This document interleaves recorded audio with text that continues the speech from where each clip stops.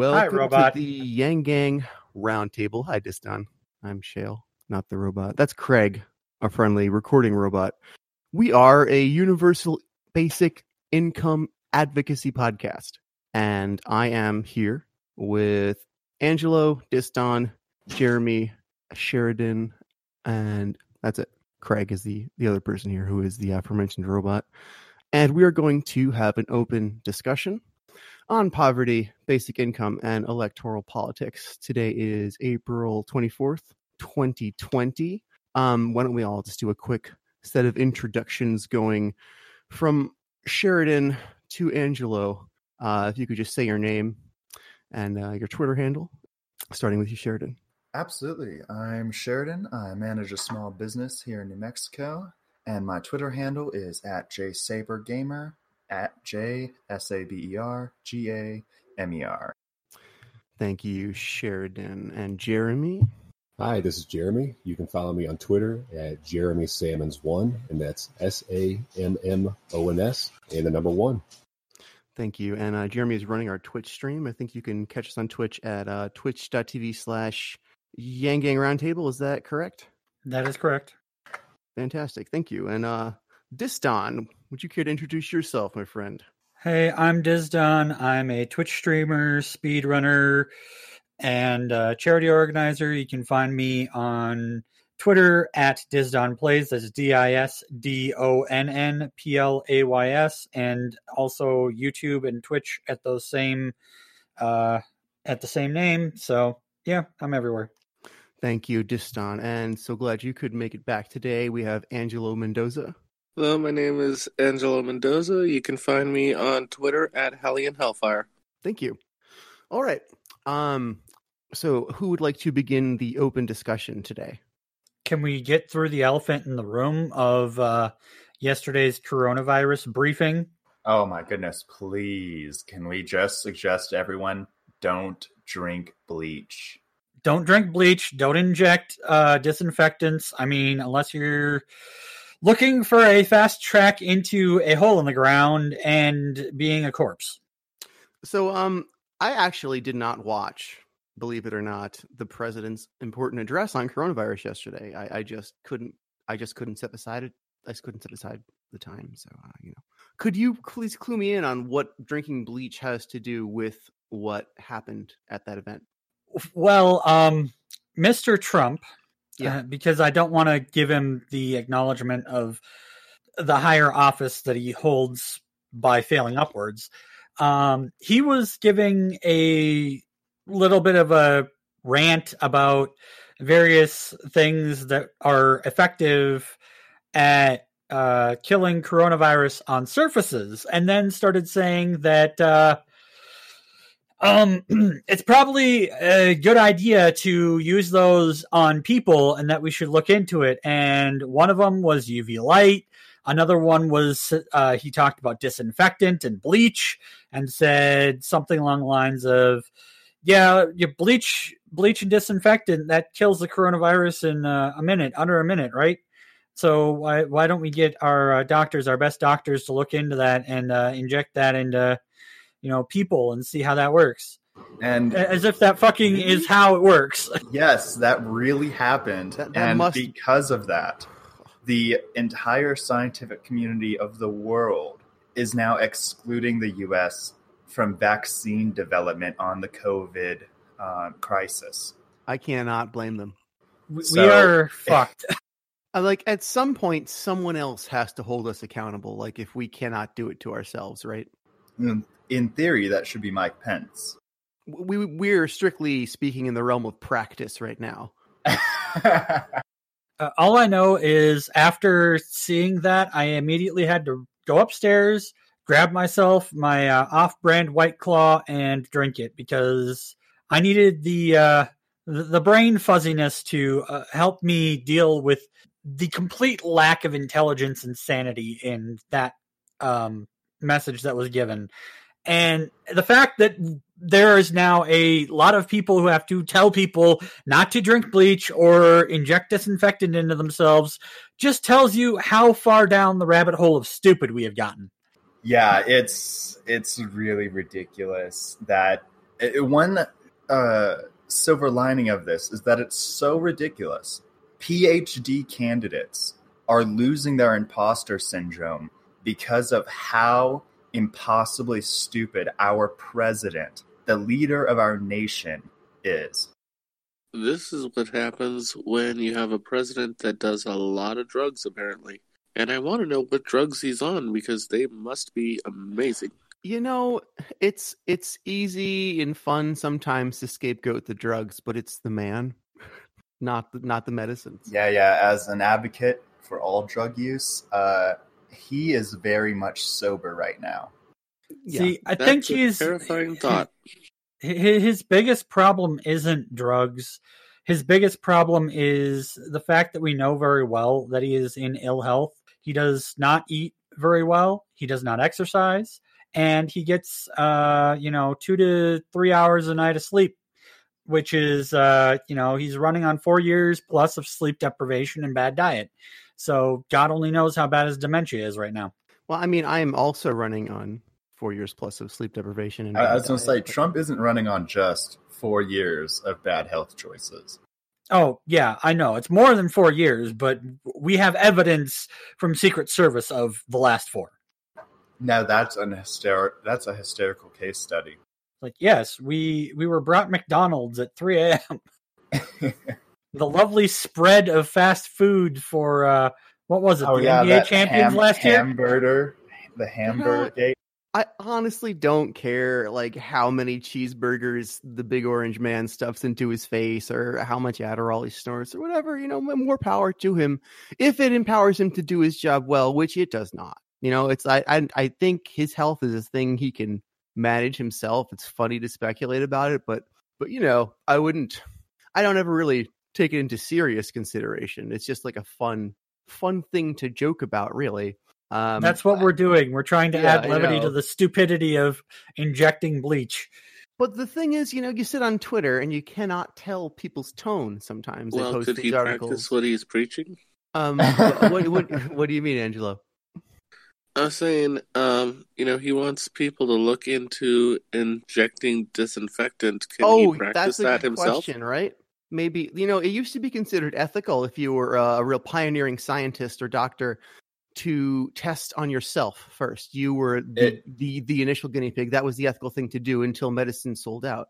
It's actually among the more ethical drug manufacturers still common practice to ensure that there is zero harm to random indigestion as well as beneficial side effects for a specific treatment. The only ones that don't actually self-test for zero harms are the ones that are selling out, like Purdue and all the opioid manufacturers. That's very telling.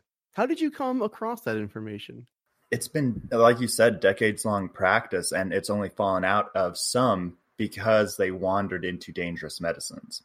Yeah, I mean, I don't doubt the veracity of it at all. I mean, I'm sure you're correct, but I was curious. Like, that's a curious bit of information to run into. Did you just like read the Wikipedia? Do you remember? Did someone tell you? I wonder where one would run into that little bit of education. Oh, I actually got it out of my EMS course. I was practicing a couple years ago to become a basic EMS first responder. But then I dropped out of that to do more retail and make a little bit better money in a safer environment. Wow! It's you make more money doing retail than emergency services. Well, you also have to consider time and scheduling, because time is money, and the 14, 16, 18-hour days I would have had to use on being a first responder, it was too expensive for me. Yeah, the on-call stuff is really rough. Yeah, especially if you're not paid when you're on call. I don't know what the pay schema was for that job, but a job that takes your time on sort of a gamble that you might work is really the worst of both worlds. I think I would generally support some legislative restrictions against that kind of work if there's. No. Don't even worry about such complicated proposals like that, Shale. The simple answer is a basic income. Well, that would be another option, wouldn't it? That would sort of be something that satisfies multiple ideologies. You wouldn't have to worry about the nanny state or no so much, would we? Well, that exactly. Cracked it, Sheridan. That's the beautiful thing about the basic income. everyone gets it. And if you want to get rich, make a business. Or if you want to help people, make a charity. Exactly. Basic income is not a cure-all for all of the problems. It just helps, them be a little bit less common and helps people be able to help fix those problems a little bit easier. Basic income is like sleep. You won't really notice it when it's gone until you're about to die. But when you get it consistently every day, your productivity is insane. It's true. Just like having happy workers. Sleep is just so colossally important. And that's another thing. Our workist culture doesn't really value sleep. Right? Or by extension, just the biological sanctity and needs of the body. Yeah, what our capitalistic economy values is production and results. It doesn't value the humans underneath making those productions and results, possibly learning something to make them faster. So what else is going on in the news cycle right now that's relevant to our program? Angelo, you are pretty plugged in to the Yang Gang. Do you want to talk a little bit more about your ongoing initiative to go before Congress with UBI supporters and who might be involved and how that's going, when that might happen? We are actually getting ready to talk to our Congress people as soon as Congress is back in session to get a formal invite and to find out the time and medium for the testimony. We're also currently looking for people to help with researching COVID-19 and also to research bills that are on the table right now so that we can make sure that we are pushing something that isn't a political hot button. For anyone who's listening, how could they be involved with that? Just contact me and I'll get them an invite to the Slack and or work with them independently off of Slack if necessary. And your Twitter one more time is Hellion Hellfire? Yes, it's at Hellion Hellfire. Thank you. And Angelo, when is Congress reconvening? May 2nd or May 8th? May 4th. Oh, fantastic. I was wrong on both. May the 4th be with us. I knew someone was going to say it. I know the House was in session. The House was in session yesterday, and I thought they were reconvening again today. Is that just strictly for the Paycheck Protection Program? Are they not hearing any other legislation? That's what we've heard. Is that at least all of Congress hasn't fully reconvened until the 4th. Yeah, and I really hope that they don't push that back again, extending their paid vacation. I mean, they might. We have Georgia that's about ready to reopen everything before Monday. And then Texas and Ohio and South Carolina. Monday? Yeah. As egregious as their being on a paid vacation is, I mean, like the bigger issue is indeed that when states are starting to quote unquote open up, whatever that means, partially due to political pressure from top down from governors and stuff who want to grandstand, make a show of their strange economic politics in action that they must present as working, even though they clearly do not, and partially from the bottom up from poor people who work as a way of life and want to work because they are not surviving well now. They are destitute. So it's very important that Congress pass a second stimulus for all people. I haven't yet gotten my $1,200. Fortunately, my brother did, who I live with, and That so, is good, because we're safe for now. Jeremy posted in the chat a wonderful, wonderful picture of what's going on. Nancy Pelosi eating ice cream in front of her $24,000 worth of fridges. Yeah, those tasteless and tone deaf. And I'm happy for any. I mean, look, I'm of two minds about it. I don't like insubstantial politics. This is not really based on an ideology, voting record, and really not super job related. But it's a bad look. We're at kind of a terrible place in history where politics is sort of an all engulfing like war, like a culture war and a war for your attention. So I'm happy for anything that takes Nancy Pelosi into a sort of more clownish, oafish role. She deserves to be viewed as a bizarro Trump and not a real alternative to Trump. So I'm glad for this cultural progression, even though it's unfortunate that it, has to come at the cost of muddying the political waters further. Wow, that's one heck of a concept, that Trump has brought everyone down to his level. Nancy, Biden, Schumer, McConnell, the entire GOP party. Well, he speaks to the lowest common denominator. You have to, if he speaks to the most people, you have to get the attention of the most people to win. So there's one sort of theory you can construct that goes, well, this is a winning strategy. Let's all adapt, right? It's a grotesque adaptation. Someone fed the Mogwai after midnight. Yeah, another way of seeing it is that simply the mask is off of neoliberalism, and it was this way all along. So what else is happening in the news cycle that's pertinent to our program here? The Senate Majority Leader, I believe, has blocked in the Senate the $2,000 a month part of the next stimulus bill, but that is unconfirmed. I've only heard tidbits of that on Twitter. That's what I'm talking about. This, so the Yang Gang has someone running against him anyway, so let's hope he wins. The problem is that we need the money now, not in November. I'm sorry, Shea, what was that? No, I'm sorry. Yes, you're right. You're right, Destin. We need the money now. I need it. You need it. We all need it, and people need it more than us. But who are we talking about by name here? We're talking about Mitch McConnell and Mike Breuer. Is Mike Breuer one of the people who we have lined up as a possible guest? Yes. Jeremy reached out to Mike Breuer and actually got him to agree to come on the show. So that's fantastic. Thank you very much, Jeremy, for setting that up. And let me check my notes. He is going to be here not tomorrow, but 8 days from today. So our Saturday discussion on the 2nd, on May 2nd, we'll have Mike Breuer here. So that will be very exciting. That is very exciting.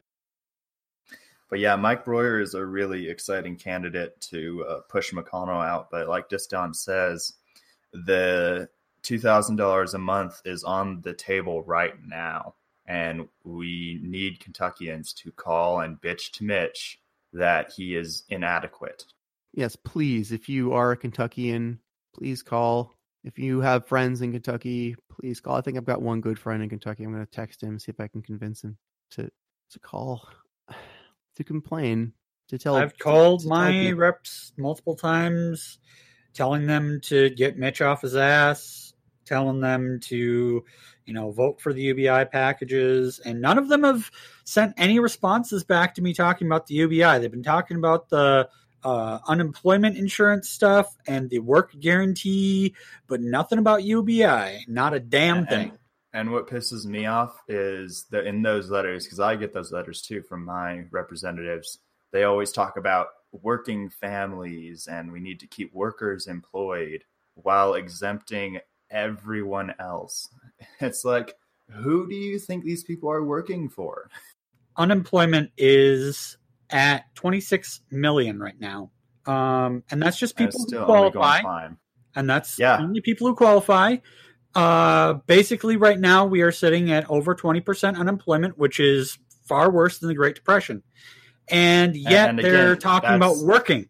That's official unemployment statistics, not the actual labor force participation rate, which was at 63% before the crisis. Yeah, 63% is not 100%. It's actually 40% lower than that. So we are probably well beyond a 40 or even 45% total population that could be working, not working. Oh, no. We're talking over 50% is probably not working right now.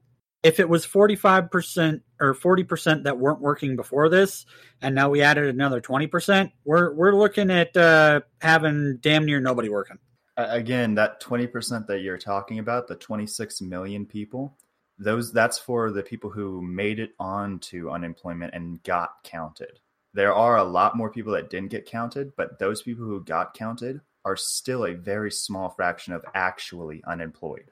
Yeah, I've been self-employed part-time for a while and am now unemployed because the part-time work-from-home employment that I'd been doing basically shut down because of coronavirus and having too many people working with not enough work to do, because no one's going to be searching, where to go and planning trips and stuff, and they won't need their Google Maps updated and correct if nobody's going anywhere. Yeah, definitely. And I'm thankful that my business is able to hang on with a little bit of a lifeline, but I'm pretty much in the same boat. I am self-employed with practically no margin for profit, and I'm technically not eligible to get the PPP program, not just because it ran out of money, but because of the way that it's structured. I'm probably not going to qualify. And I believe that the federal government has advised self-employed not to go and use unemployment insurance, but that varies state by state, because my state is still recommending self-employed people file on unemployment. This is an unprecedented feeling of systemic breakdown. Oh, yeah. Yeah, I mean, like, I've never seen states and the federal government disagree en masse on this scale in my lifetime. Have any of you? I'm about the same age as you, Shale, so no. I'm definitely haven't had this happen. Nope, This is a new one. Well, I think you have to be over 50 to have lived through anything like that, and maybe even older. Maybe. Back in the civil rights era, probably. Oh, I would say that trying to get the Women's Equality Amendment passed. Oh, the ERA? Yeah. Well, historically speaking, I don't think even looking into the most recent history, we would find anything close to this. Like the closest pandemic would be the Spanish flu, and the closest thing economically would be the crash of 29, which, I mean, realistically, those are both almost 100 years ago, so none of us were around back then. And everything's changed a lot in 100 years. Yeah, 100 years ago, we have computers. 100 years ago, we had Typhoid Mary, and pandemics were genuinely a lethal, dangerous problem that we had no remedy for. And part of the sorry, go on. And our police power has actually waned in times of public health crises because of our cultural shifts. Like some people in a handful of states are actually able to sue their state governments over the loss of rights because of this quarantine and lockdown. And to be honest, I think that's agreeable, because it was leadership's failure that allowed this dangerous pathogen to enter our economies. But that aside, police power 100 years ago for this was a lot stronger for public health. And that's just what I want to say. And, out of the 1929 crash, we got eventually Social Security, the roots. We had a lot of civil engineering programs where they rebuilt roads, and they paid artists to make murals and all sorts of shit. And the necessity of preventing the most vulnerable from falling into abject poverty. And that was, during a time when work was abundant. So people who couldn't work were the people that really need to be protected. And now everyone needs to be protected. We saw the value of just keeping everyone out of abject destitution, out of homelessness, out of material want for food, shelter, and survivability. And that's a thing society needs to function. And yet we cannot get a $2,000 one-time follow-up to our $1,200 initial emergency payment. The stimulus that I mentioned earlier, it was $2,000 for every month of this crisis. It was essentially a basic income to everyone who had a bank account. It is difficult to follow where Congress is with this bill, but that's great to hear. I'm glad that is still being seriously considered. I would be moved as long as Mitch doesn't fuck it up. Happened. Yeah, I could not imagine just how life-changing that would be for me and so many other people. I would not. I haven't made $2,000. Yeah, if Jeremy can definitely find it. The language of the bill is even more fascinating, because it not only does it provide $2,000 a month for every month of the crisis, it projects $1,000 a month for a year after the crisis. Yeah, it's pretty comprehensive. And I posted a link about, as you were talking about the states being sued for, failing on this, to see just how badly we failed. Apparently the first deaths are being traced back to, early and mid-February now. And I'm guessing it's probably even earlier. They probably got mixed in with flu season numbers, because we know for a fact that the first deaths in China came around November. And so that means that from November to, whenever we started the lockdown stuff at the beginning of March, that was completely uninterrupted travel. We had flights going to and from China, to and from Wuhan, to and from, every country in the world. And this was just silently being carried out until people started getting sick from it.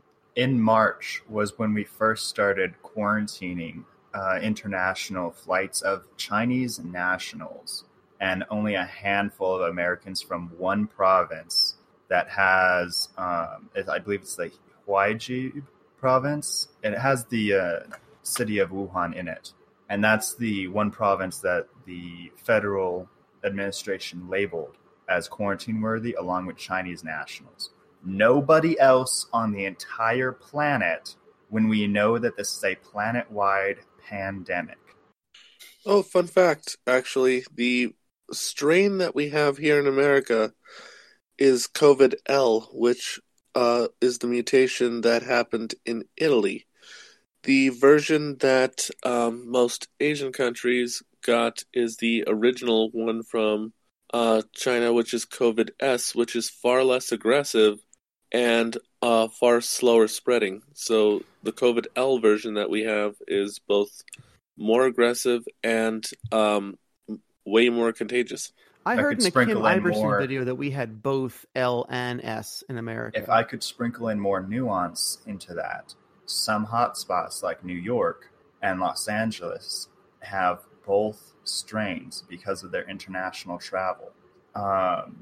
The L and S varieties also have a variety of different properties. I believe the S is more heat resistant and the L is more cold resistant. So the areas that have both strains are going to have year-long problems until a vaccine is distributed. And even then, they'd have to have a vaccine that's distributed that takes out both. And we know how well that works with our yearly flu vaccines, and not even counting if it mutates between now and then. Well, fun fact about COVID in general, well, the COVID-19 virus, is most viruses are RNA-based. COVID-19 is DNA-based. I actually want to correct that. It is not. It is still an RNA virus. It is just a mutated RNA virus that has a copy check mechanism. Yeah, Caroline was commenting on this briefly before she got very busy. It would be great if we could have someone with a real clinical understanding of this, because it's interesting and it could be significant in how we treat the virus. I'm sure there's a virologist or an epidemiologist who is very interested in basic income we could find. Yeah, it's at this point, we first heard about the virus in late November to mid-December, and then we didn't start actually doing any sort of lockdowns until March.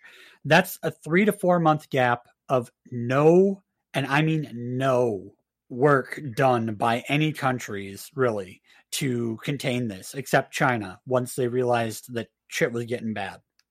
And I hate to, be conspiracy theorist about this, but we do not have the accurate numbers from China.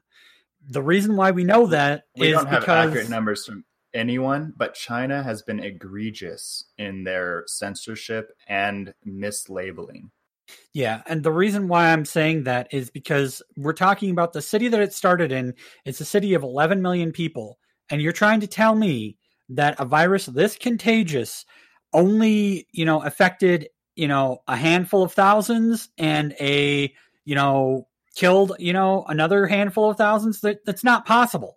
There's at least 1 million cases that happened in that city before they were able to tamp it down. And we don't know how many people died, but we know that the streets of a lot of Chinese cities have been empty for months. I completely agree that the Chinese numbers from the actual federal Communist Party, or at least their version of federal, are inaccurate. However, in the city of Wuhan, I could believe those hundreds of thousands infected and thousands dead because of the way China operates. They have Sesame Credit, which is essentially a statewide surveillance system on behavior. They have incredible centralism in their health systems, and they also have incredible authoritarianism when they use their lockdowns and quarantines. They were brutally effective in stomping out this virus. I can completely believe those numbers. I will agree that they are not as low as they are, but they're not in millions. No, at least not in Wuhan. The question, though, is, with you're talking about the authoritarianism, like how many people were, not killed by the virus, but killed to contain the virus? Because I know, what is it? The Philippines, the leader of the Philippines is saying that he's about ready to start shooting people who are sick with it.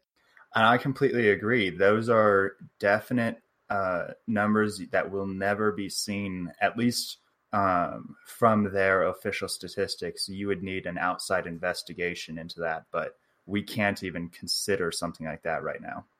Yeah, and you were mentioning other countries not having accurate numbers. There's multiple reasons for that. One of which being every country morale. has no accurate numbers due to the number one reason of mislabeling.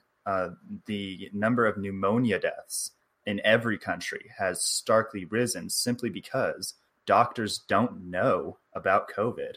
And now they are definitely counting them as proper COVID deaths, as more symptoms, as more diagnosis and prognosis profiles come out. But in the early months, we thought it was just some pneumonia was getting bad. Well, also, there's an incentive even here to underreport numbers. For example, I found out that in Texas, they weren't reporting COVID cases from prison inmates, and they were quietly having them treated in a different county. Yeah, I don't know of anything like that going on where I live now in Montana. However, I do know for a fact that they're doing that in my home state of Minnesota, in the more rural west central and northern counties, one of which is where my mother resides.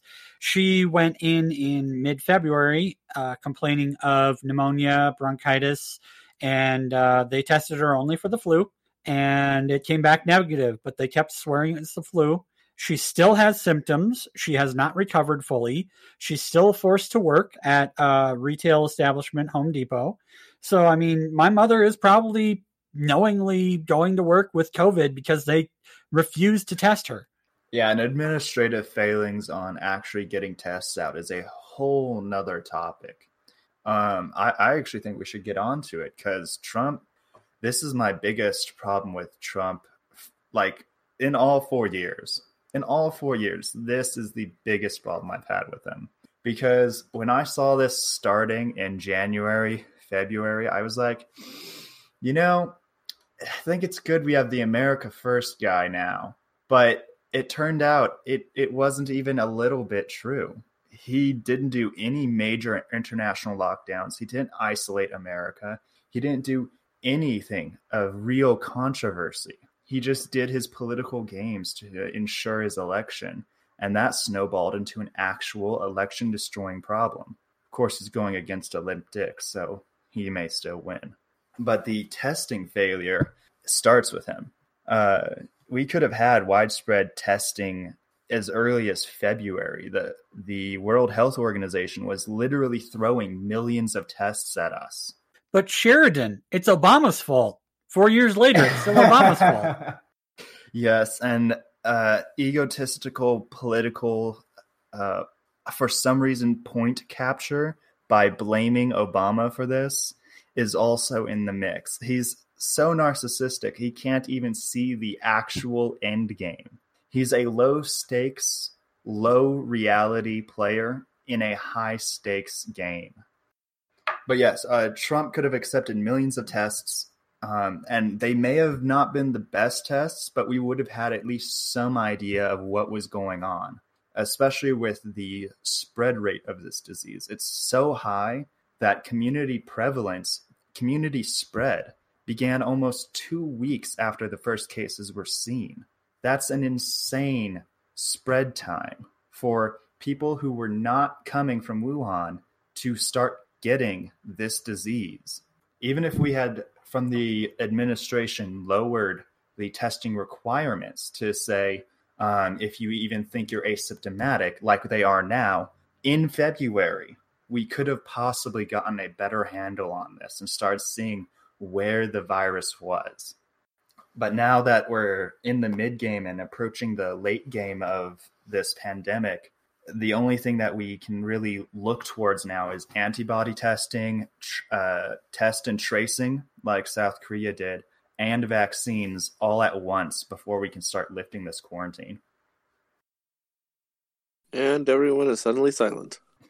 It was a lot of information. This happens once in a great while. I always wonder, should I chime in now? Should I try to redirect the show? I always think, no, someone's going to come and someone's going to bring up the next talking point. But yeah, after 3 or 4 seconds, you should. At this point, it'd probably be a good way to pivot to the one director of the CDC or something that got reassigned after questioning Trump. And who was that?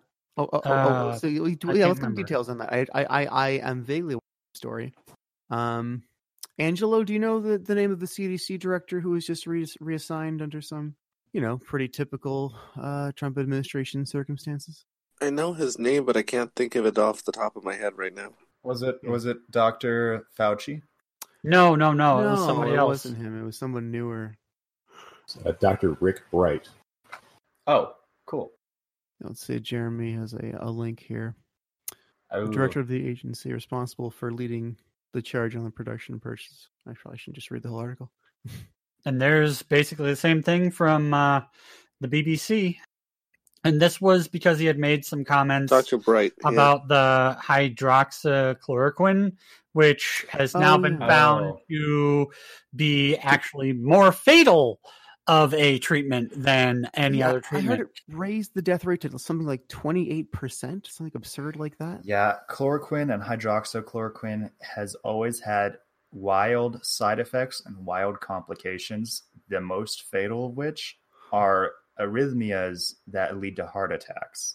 And yet there's a person who's a senator or congresswoman from Michigan who is Democrat who's been praising Trump and hydrochloroquine after being diagnosed with and recovering from COVID. Now, the question is, was it the hydrochloroquine that helped, or was it just the in general, treatment? Because, I mean, even if it did help that one individual, that doesn't mean that it, is a good idea for everyone to be taking that because of aforementioned side effects. It's absurd. 28% death rate. And I saw a montage supercut video this morning of Trump going, try the hydroxychloroquine. And then the last one is, try it. What have you got to lose? He literally puffs up his cheeks, as a little shrug. He's like, what have you got to lose? Literally, what have you got to lose? That's the same sort of thing that he did with the fucking bleach. Yeah, what I forgot. I can't even keep that in my mind because it's so absurd. I just delete it from memory. He recommended drinking bleach to the mass public of America. Please, can we not forget Donald Trump recommended drinking bleach to the mass public of America? Can he lead by example? Exactly, right? I mean, every time test it on yourself. Be the first anecdote. I mean, it's so effective at killing viruses that my one friend, every time that he gets depressed, he likes to say, "Oh, I'm going to go drink bleach." I mean, it'll cure his depression, right? It'll cure everything. Yeah, you can't have any diseases if you're dead. Yep. So we have a big moderated discussion coming up tomorrow. Oh, man, I'm so excited. Oh, yeah, me too. We've got a lot of good guests coming up. I wasn't gonna segue into that. I was gonna say we could talk on our first topic, but before we get to it, I'll go ahead and Jeremy, do you want to mention the guests we have coming up for tomorrow? Yeah. Hype it up. Tune in to the Yang Gang Roundtable podcast tomorrow with special guests Fred the Felon, Shaving with Tolly, Dan Larson, and Kevin from Linsight. Thank you so much, Jeremy. It's a fantastic voice for that too. It's just perfect. I think you received a compliment on your voice the other day on Twitter.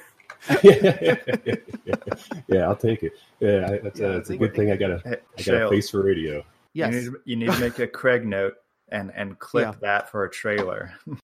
Okay, post it all over Instagram and Twitter. We'll help you. All right, here we'll make a Craig note. So our first topic for tomorrow's discussion, which we could dig into now because it's very interesting, is the price of oil has gone negative for the first time in history. Negative. What does that mean? What are its implications? What are its positive and negative aspects? Should this affect United States policy going forward? That also happened this week. It's been a long year. Yeah, it's been a long year. Isn't that absolutely this crazy? Is actually such an exciting economic discussion because it really shows the volatility of assets and how quickly the narrative of an asset can change from gold to garbage. So real quick, the commodity of crude oil is difficult to extract out of the ground and difficult to ship, and it cannot be stored easily. It's a toxic, smelly, dangerous substance that needs to be taken care of very safely. Now, you can't directly go to a market and buy a barrel of oil as a consumer. You have to be more sophisticated, that often a business entity. You will go to a futures market and you will buy the rights to 1,000 barrels of oil sometime in the next few months when it is drilled up at a guaranteed price. This helps smooth out price fluctuations and actually creates a market for speculation and volatility. So financial institutions can get a little sliver of profit off of organizing all these contracts from producers to manufacturers. Let's take car gasoline. It's actually a super easy one. It comes from crude oil, hits these markets as a future, and then goes to an expensive refining process. When a gas seller, like a gas station, buys from a refinery, they can buy almost directly off the refinery because the refinery has reserves and the whole system flows that way. Now that entire nations are shut down, travel, tourism, daily commutes, all these incredibly oil expensive tasks, all this demand just disappeared. And that's the first of this incredible dip. The second major point of this incredible dip is the supply side. Saudi Arabia and Russia, along with several other oil-producing nations, expired an OPEC agreement, which was basically an international cartel to keep the price of oil up, the supply down, and to make a shit ton of money off of this limited reserve. Now, that was honestly great, even for the environment, because people will buy less. It forced electric cars to innovate. It arguably created Tesla. But they got into a little tussle since that OPEC agreement just went out the window. Both nation states started producing oil like crazy, creating a huge supply increase in the overall market. And I want to be very specific in the price that we're talking about went negative. It was the futures for one American company called West Texas Oil. And it's a pretty big company, so America uses it as almost like the stock market index for the oil market at large. Everyone who was buying oil from that one company suddenly looked at the deadline, and it was April 22nd, and they had to get rid of a contract or be forced to take up oil, 1,000 barrels of oil per future contract. And that's per item of future contract. These futures contracts are for thousands of contracts. So they had to take physical possession of this oil with no capacity for storage or get rid of the contract.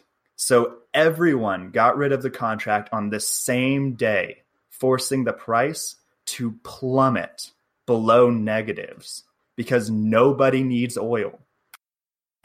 God damn, that was a good explanation there, buddy. So ultimately, what happened to the oil that needs to be stored somewhere? That is a fantastic question, because that moves on to who's winning, who's actually making money in a negative oil market. And it's anyone who has a jerry can. If you own the means to store this crude oil safely for long term, you are going to get paid millions of dollars for doing so.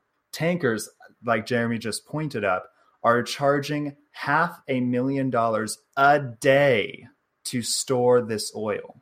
These types of industries are varied and are actually really incredible, because shipping industries have been largely hit because tourism has gone out the window. So everyone is like filling up their giant ships, filling up oil tankers and getting paid for it, while they aren't having any tourist customers that they'd normally have. It's keeping some companies afloat through this, which is actually a really incredible case study. But again, at large, this is an incredible clusterfuck.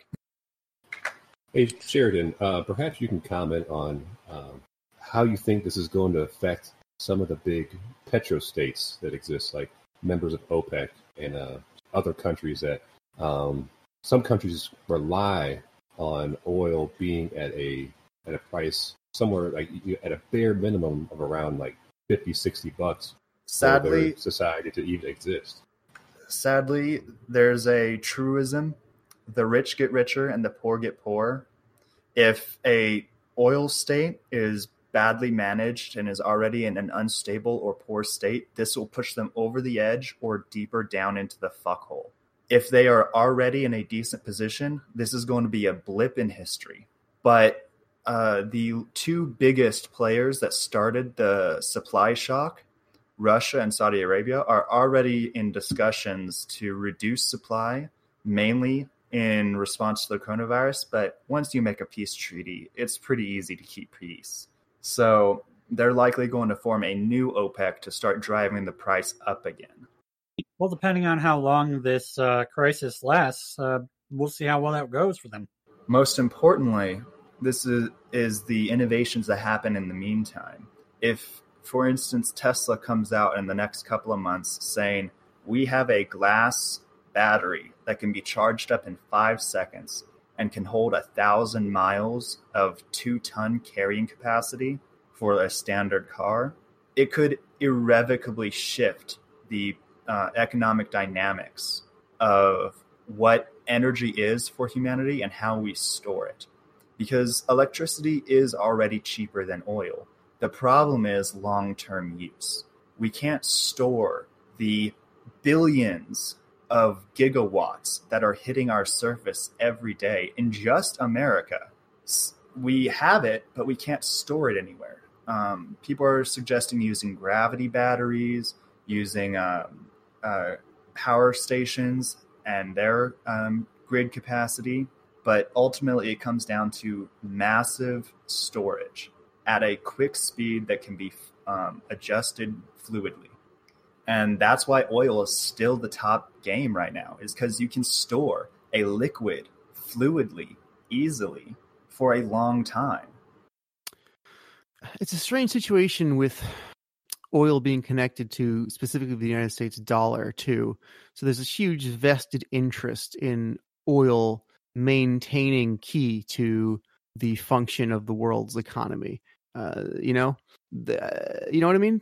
Well, I only discuss it in terms of the energy sector. Oil is incredibly useful for everything in our economy, from computers to from computers to tanks to weaponry to everything we use, clothing, even the packaging for your food is all uses petroleum to manufacture that plastic, cardboard, and lamination.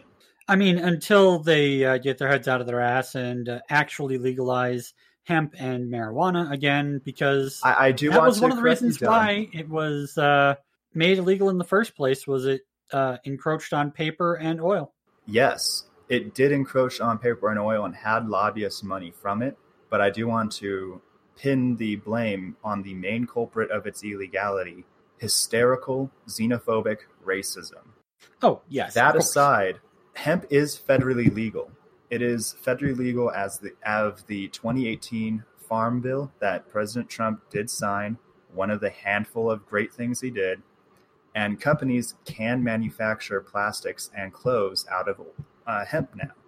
Now, that's on a state-by-state basis, and which states actually allow full growing and manufacture and how they can dispose of their hemp appropriately. And most states have like licensing that you need to do and check out some shit. And regulations, which is really, I think, a fantastic model. And if we could do the same for every single drug, just strike down the CSA, we would have effectively ended the war on drugs and allowed states to become laboratories on what works and what's obviously a dumb thing to do. But yes, hemp can largely replace a lot of the manufacturing that oil produces because of its strong polymers.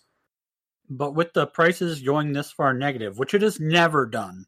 Never in history has it ever been negative. What kind of social unrest are we going to be looking at? Because the main countries that are, profiting off of it are already fairly unstable at the moment. We're talking, a lot of countries in the Middle East. We're talking Russia. We're talking, Venezuela. Well, Russia, Saudi Arabia, and the UAE are actually fairly stable. Yes, they have shocks in their market, and their markets are very heavily tied to oil, but they're producers. On the production side, it's a little different.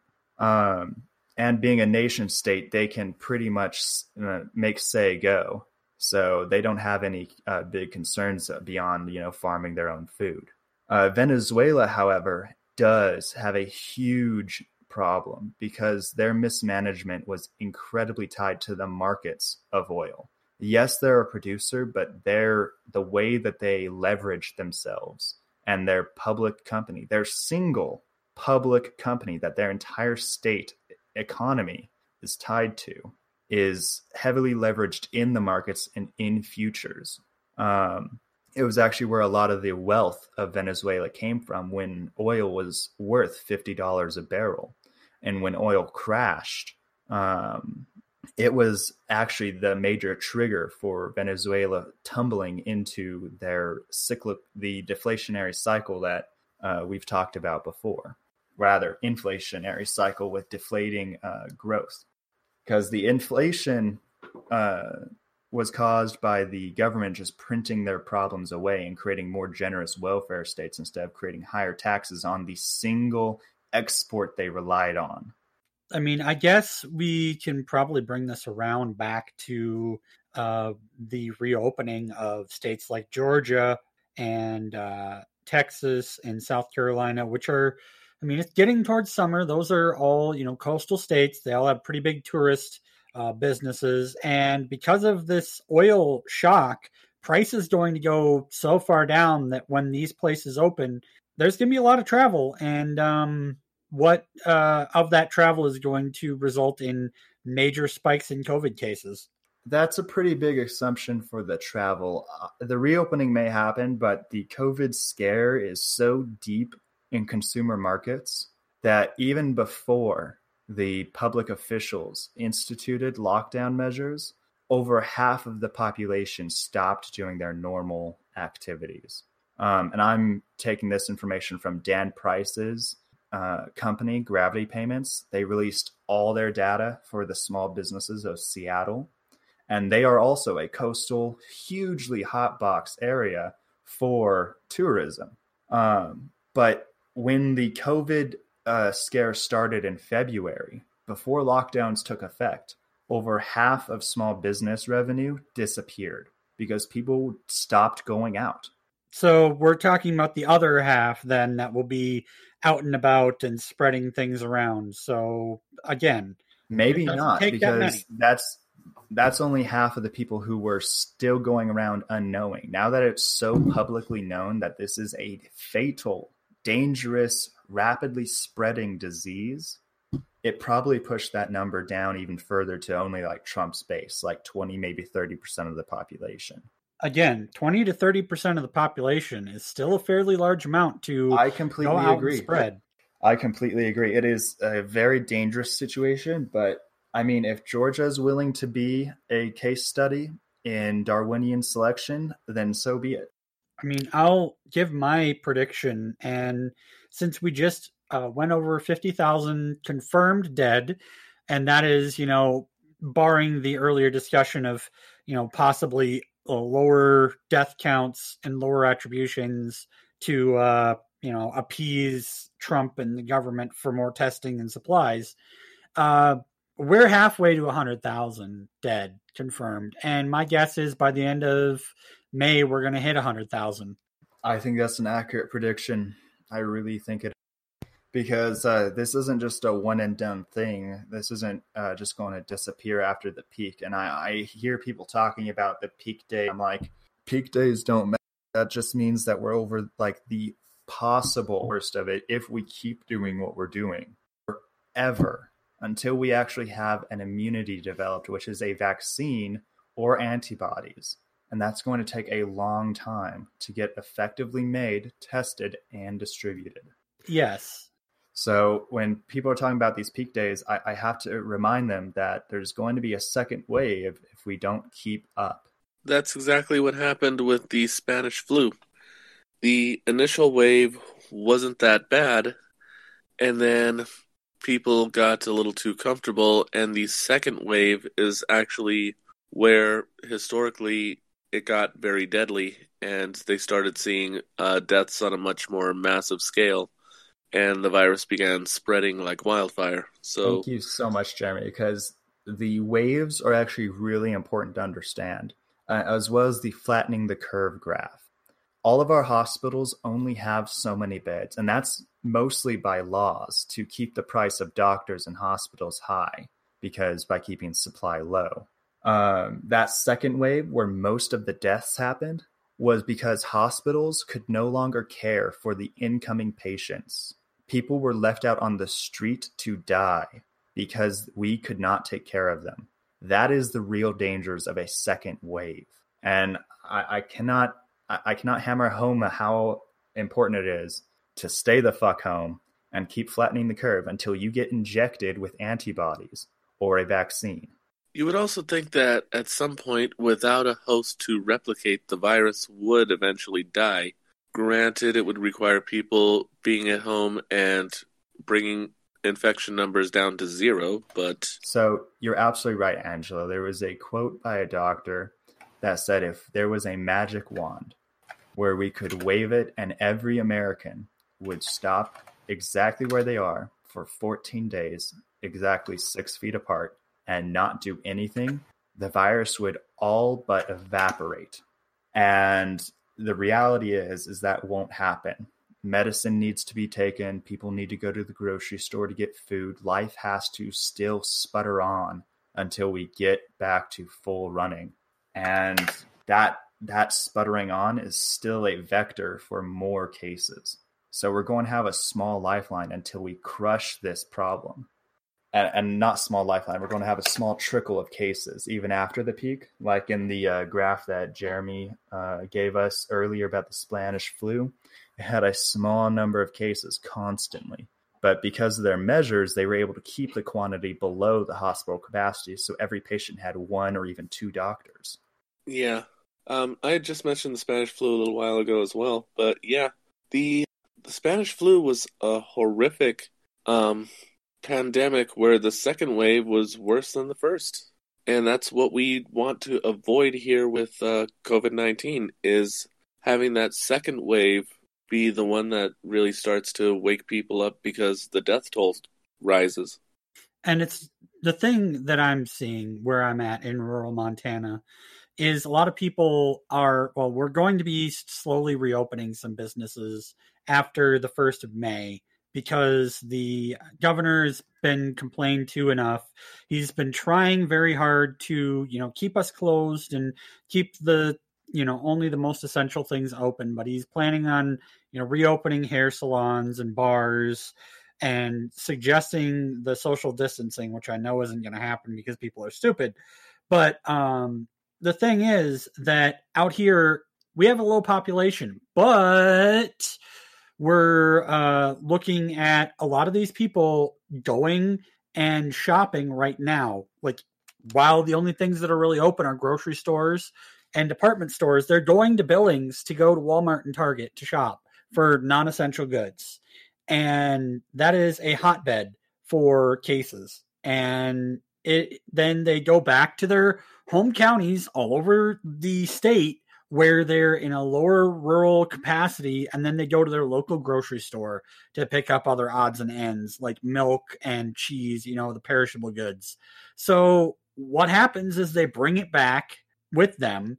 Then that can get infected into our, very minimal, staff of grocery stores and get on our shelves, et cetera, et cetera. So when, this quote unquote second wave starts after things start reopening, they're going to see it in more rural areas where they've been swearing up and down that they don't have cases. Yeah. So here in my neck of the woods, Missouri in general has kind of handled this pandemic differently than some states. So our governor, Mike Parson, instead of stepping up and handling this responsibly, he passed the buck down to the individual counties of our state to figure out how they were going to regulate what stayed open, what closed, and what have you. So starting today in Franklin County, golf courses, movie theaters, concert halls, gymnasiums, exercise and fitness studios, bowling alleys, skating rinks, these are all back open for business today. Wow. That is incredibly reckless. I don't mean to be harshing on your county, but that is incredibly reckless. Now, can we recall what happened with Rand Paul and his gym usage? What happens when you use the gym? You sweat, right? And COVID can be spread by sweat, right? Well, COVID is also airborne, so that's a place I want to be in a pandemic, a place where people are breathing hard and breathing out much more forcefully than they ordinarily would be. Yeah, that's the actual big one. COVID is actually really interesting. It's along the lines of, it's SARS, but it's the second version of it. The first version of SARS only attacked the lungs. That was its game. It went into the lungs and it started wreaking damage, and that's why cases were so low, because they got bad fast. COVID is really interesting because it's a little bit smarter. It actually infects the epithelial cells in your throat, and it hangs out there for almost a week.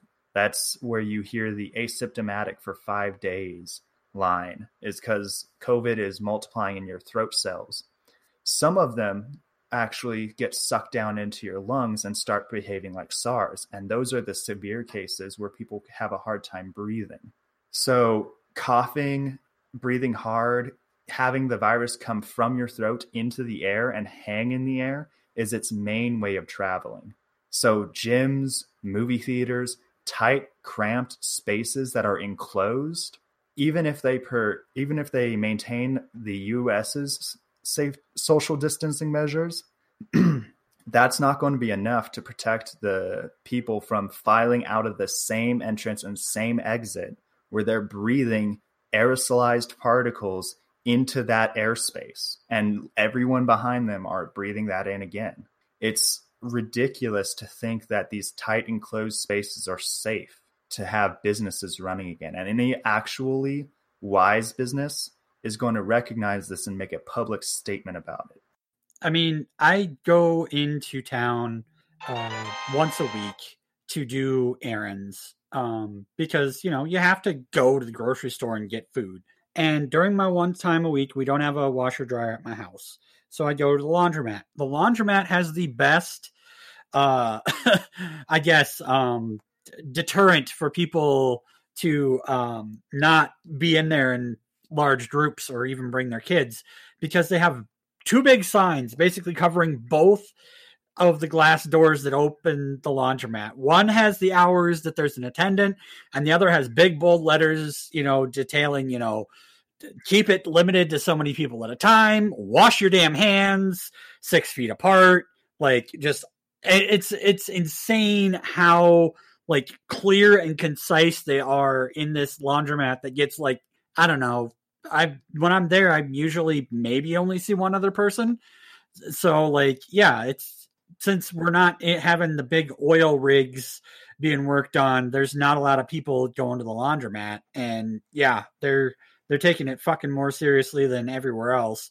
The bars have their hours of operation and saying open for, pickup for, pizza and beer and food and whatever at curbside delivery these hours. So absolutely. Weird. We are definitely seeing the sociological effects of failing leadership, because if our leadership was actually capable and had locked down America, not only would we still be doing everything normal, but businesses probably wouldn't even notice this pandemic happening in the rest of the world because we're so America focused. When leadership like this fails, it falls to everyone else to pick up the slack. And that means the owners of individual businesses who know the basics of public health. That's a beautiful trending tag to see. Congress pass UBI. It is so disgusting that the $2,000 a month proposal is just out of the bill already. Yeah, I'm kind of out of the loop on that. So, Shale, when you mentioned that, are you just saying? I'm just going by the headline of a link that was just shared in our group DMs on Twitter, which I didn't click through because I was just trying not to get too distracted from paying attention to the show here. That link on Twitter is actually part of the reason why that is trending, because it has a link to a page where you can contact your representatives and or all of Congress and tell them that they're being fucking idiots and that they need to pass UBI now. You know, what I've been doing by calling them every frickin' couple, days. Thank you for that. Still had 0 of my reps in Montana giving me any positive feedback on that, but that's why we got Dan coming on the show again tomorrow, right? Because he's going to replace one of them. Yes, he is. Yeah, he's coming on the show tomorrow. And yes, Steve. Rich don't want us to have money. Steve being someone who's currently in our Twitch chat right now. Oh, hi, Tabletop Steve. Thanks for joining us. Hello, Steve. Hey, Steve. My name's Ariel. Also, welcome, Ariel.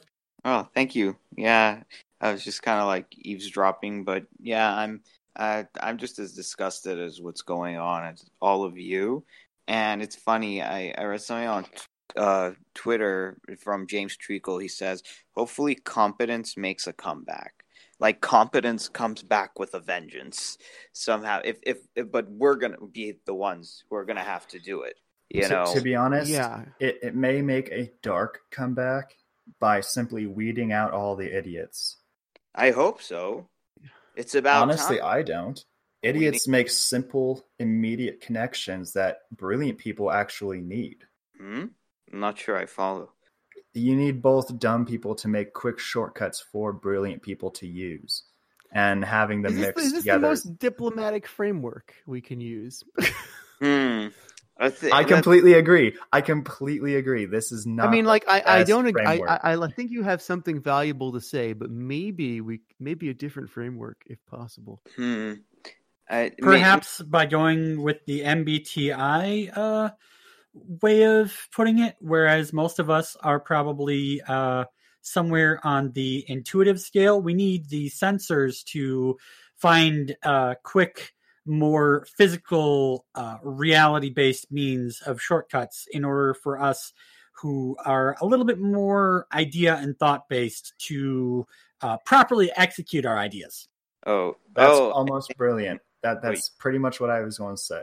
I think because a lot of times people like us tend to get stuck in this analysis paralysis mode instead of just like, as they say, pulling the trigger, not in a violent way, but just I absolutely have that problem myself all the time. Yeah. Maybe we should label it a little bit more directly. People who can read warning and safety labels on a bleach bottle, and those who start drinking bleach immediately. We want to keep everyone alive. So we put child-resistant caps on all the bleach bottles. Right. But that only works for children. Adults know how to open that. Not all adults. Well, I'll be Enough. honest. Most kids actually figure out child-proof locks and safety caps easier than some adults do. Uh-huh. Well, Kids know no boundaries. Bring it back on track. We've got this $2,000 a month payment that so many progressives have demanded and that we need. And you'd think even the villains whose goal is to quote unquote reopen the economy would see that this is the only way, right?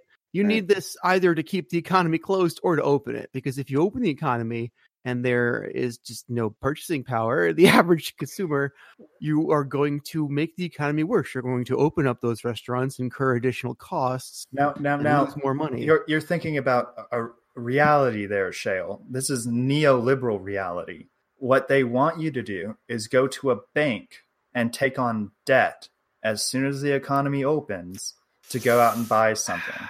How do they expect the logistics of that will happen now? You know, back in the 30s and 40s, when all this system was really being formed as we see it now, the thought was to get people well-paid jobs that could support a family, and all that money that they have will go into items which will increase their productivity, which will generate more money or higher quality things with that money. And overall, the wealth would be built.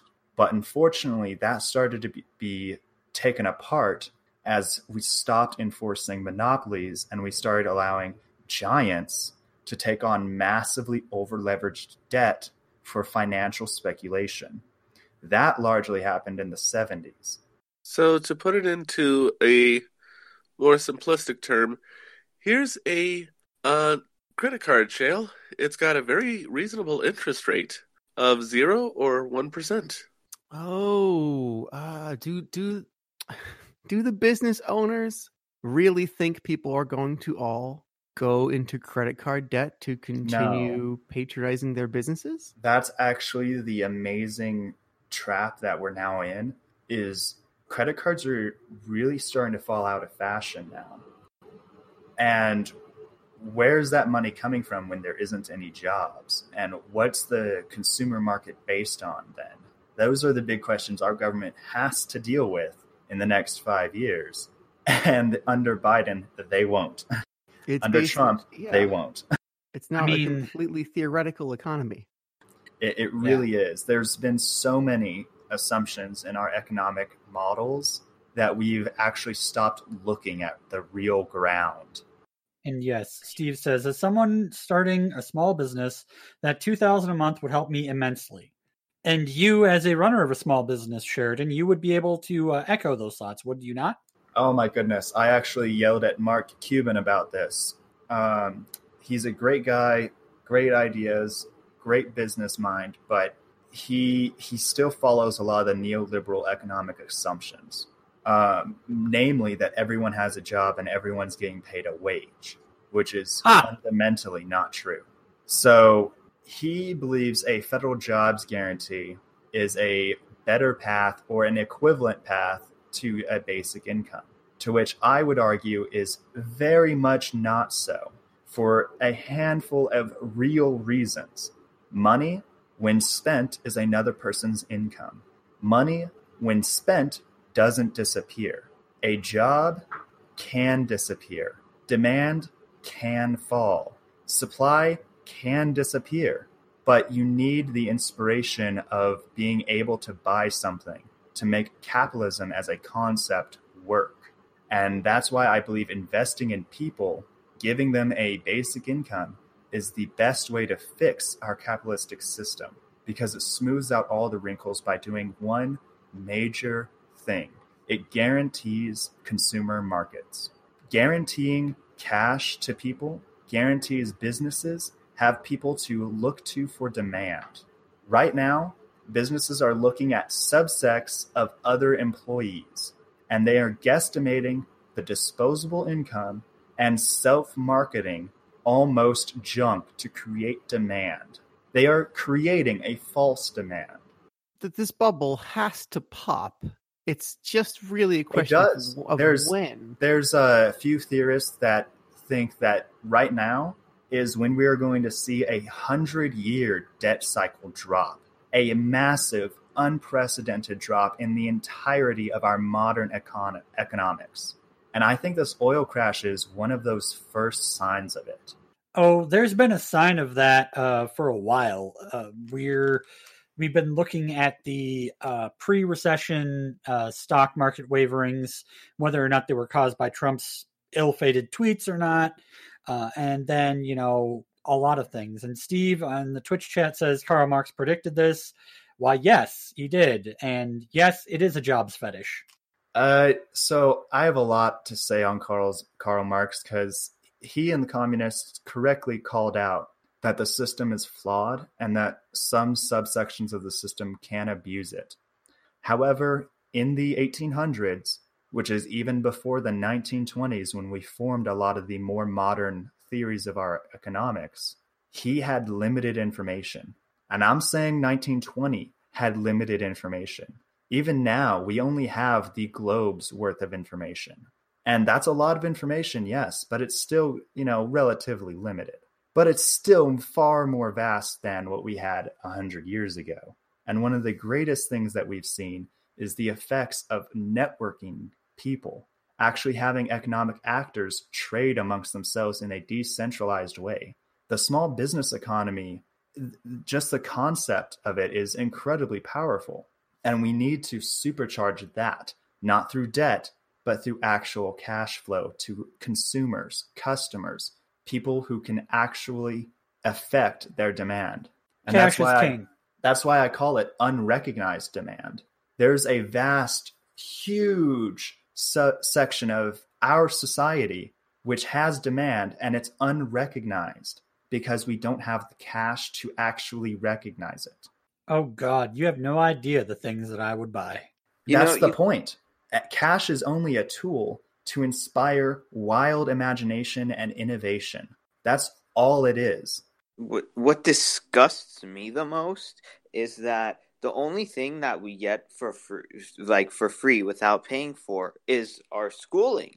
And I never demanded certain teachers or certain homework assignments or any of that. And then what schools get funded through property taxes, right? So if we can flush the schools with cash that comes to them automatically, then why the heck can't we just do that for the people with the same way we do for the schools? Because we never make young people pay. That's again a realistic viewpoint. We're dealing with a neoliberal framework of, well, they can just get a job as a policeman or a fire department fireman, or get a job as a teacher and get paid that way by providing a service to the government. Right. Is it Sesame Street?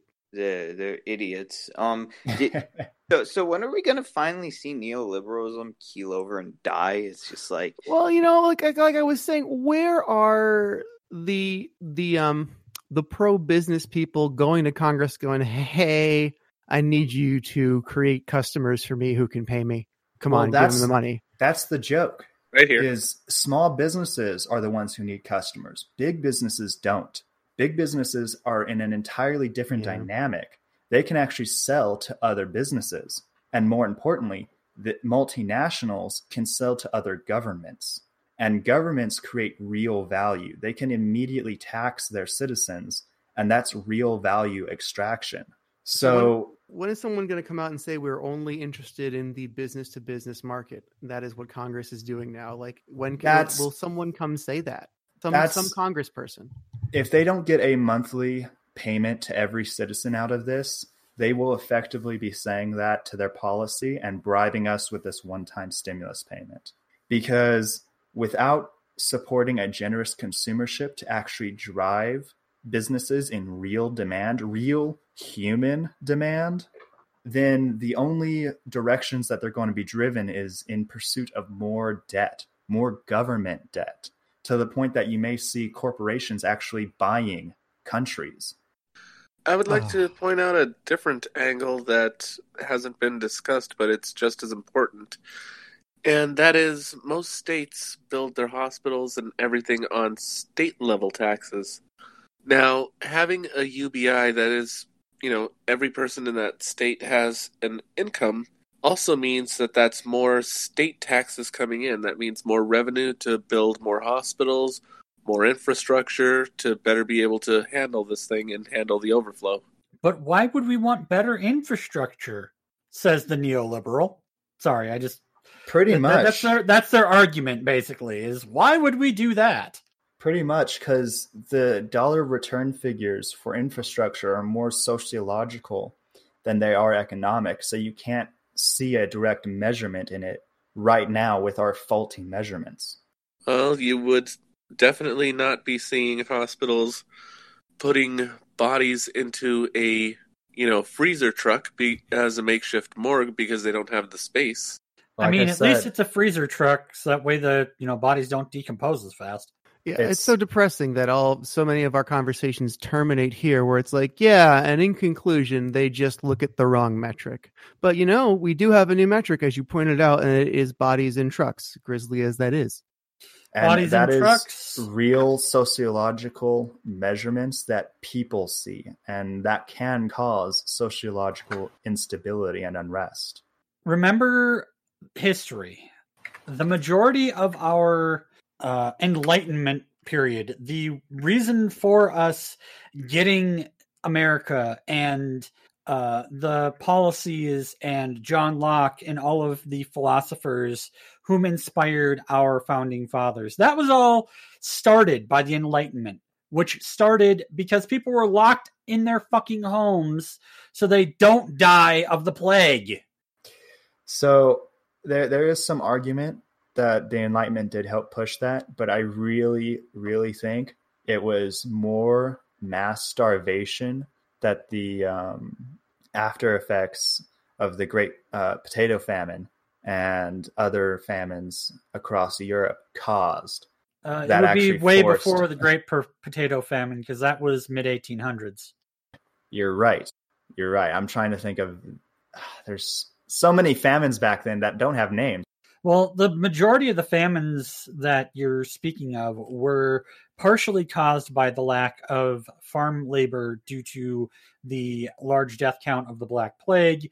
The other famines were because of the trampling and destruction of fields during the many, many wars that also were happening during the time, like the 100 Years' War. Oh, man. Yeah, the actual 114-year war. Yeah, it's funny that it was 114 years, but they call it 100 years. And the War of 1812 was actually 1812 to like 1814. It's amazing, though. They get some right. Like the 30 Years' War, actually 30 years. Yeah, I'm really glad we're out of those random wars for territories and resources. It's far cheaper to extract and trade.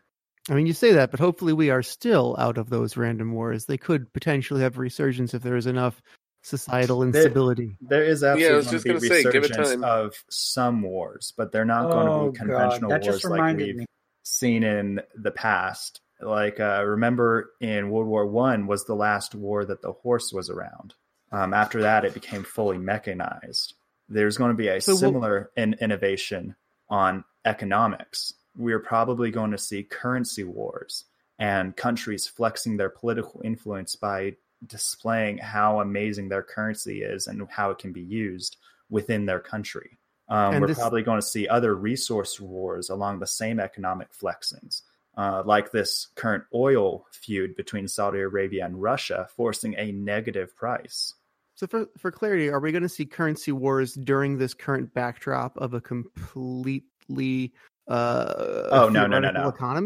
No. We're going to against the theoretical economy potentially, but I thought you were going to say during this crisis, and I'm like, oh, don't worry. No, I mean, that's going to be the next thing. No, I just mean the second half of 2020. I mean, are we going to see this before the bubble pops or after? Probably after. It's going to be the bubble popping. The neoliberal bubble popping and changing metrics is probably going to actually kick off these currency wars. Because once you stop trying to value human labor, human time, and human effort, and instead are valuing assets and creativity with a basic income to enable your citizens to fully participate in your internalized markets, it's going to kick off all kinds of different ways that countries are going to flex their political influence. And it's going to, I think, be a change for the better. They're going to be creative wars instead of destructive wars. Can you elaborate on what that's going to look like? Now, when you say wars, how literal are you being? So a war is a large-scale battle for influence. Before, it was influence of territory, influence of resources, influence of religion. But now it's going to be influence of economies.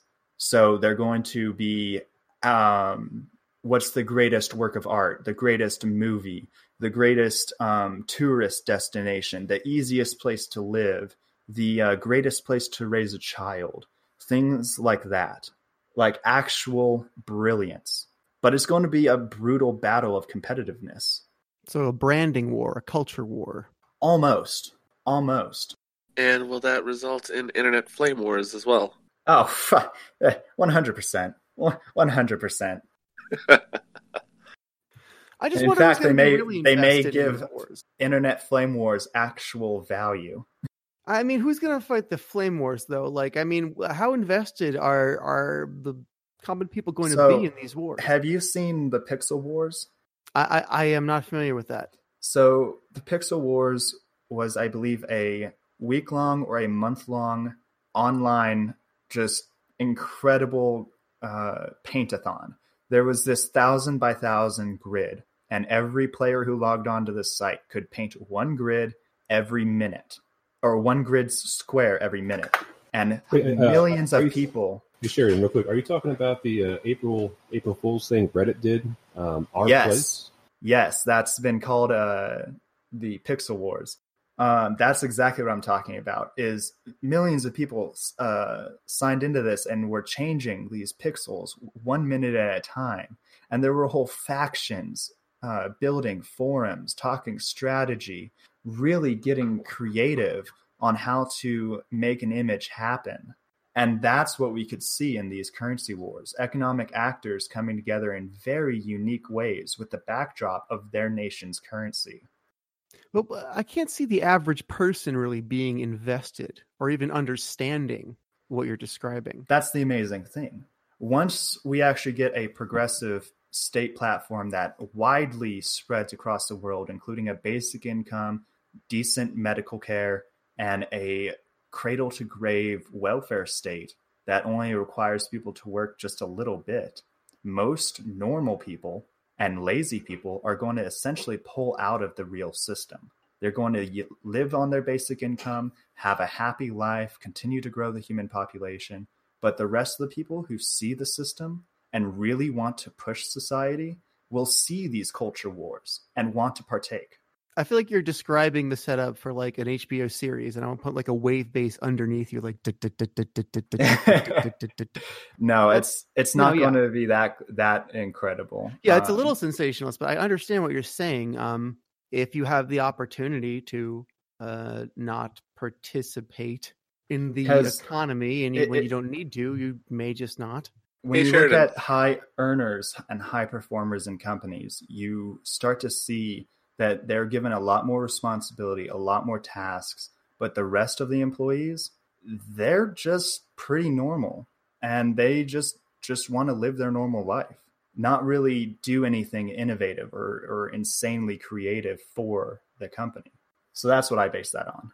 Well, Sheridan, I have a counter argument for you, and it is, what color is the dress? You remember that? I remember that. I'm trying to figure out how that plays into this here. I'm actually not. I'm not recalling that at all. Yeah, I'm curious. There was a dress that had unique colors based on people's eyesight, where some people would see it as blue-black and others would see it as white and gold. And just there were huge debates online over what color the dress was. And then it was revealed later that it was all because of Photoshop and adjusting the brightness and contrast to a point where it made it appear different with that just fine-tuning of eyesight. And also just individual eyesight based on color perception. I actually do remember this coming around now.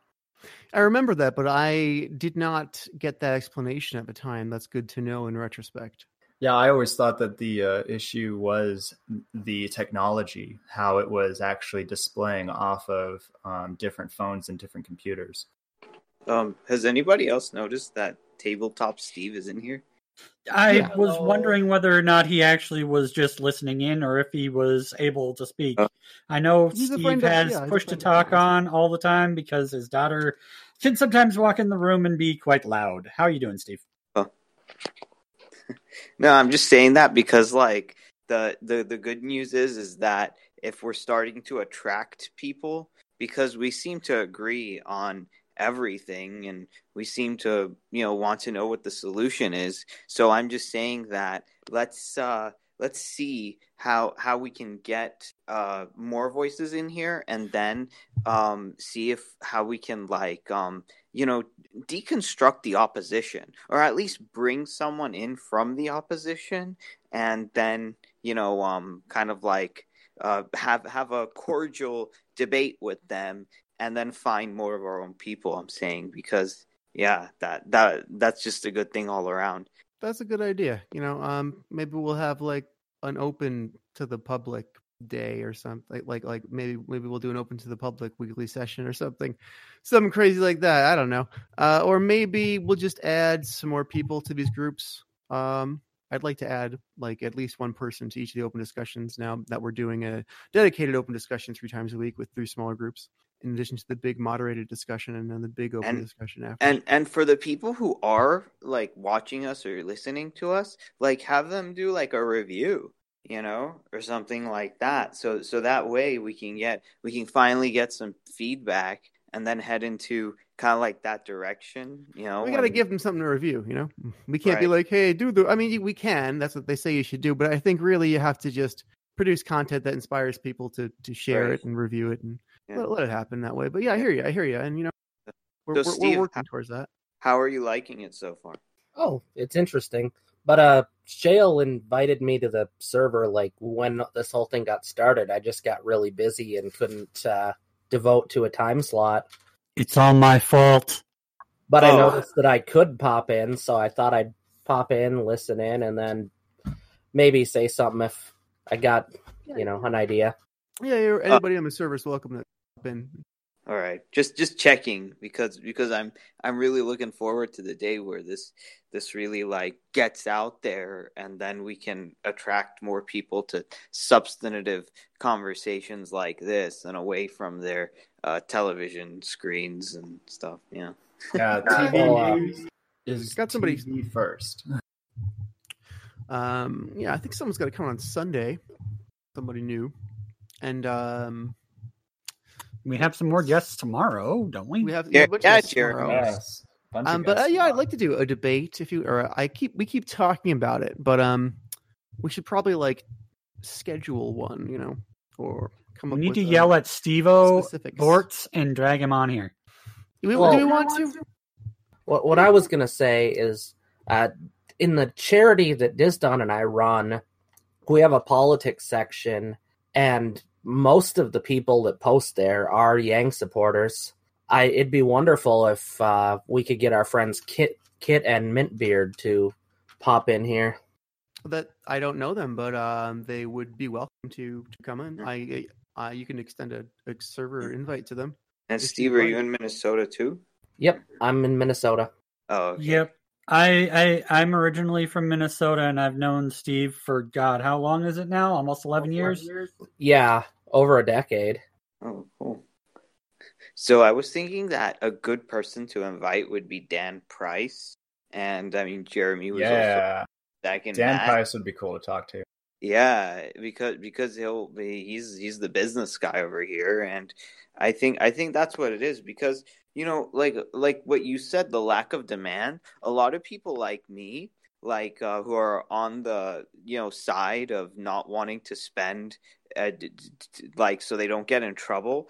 I just have all of these savings saved up, but a lot of times I don't want to spend it because I have nothing coming in. So I'm mostly just buying the basics, but it's not like I just want to buy the basics. I want to buy maybe like a big ticket item here and there and have more fun with my money. But I'm not doing that because it's like I got nothing coming in. So it's like, yeah. And that's really what Yang was talking about when he said it was more than the money, was financial security creates an ability for you to actually aspire to a bigger purchase, to actually make a better decision.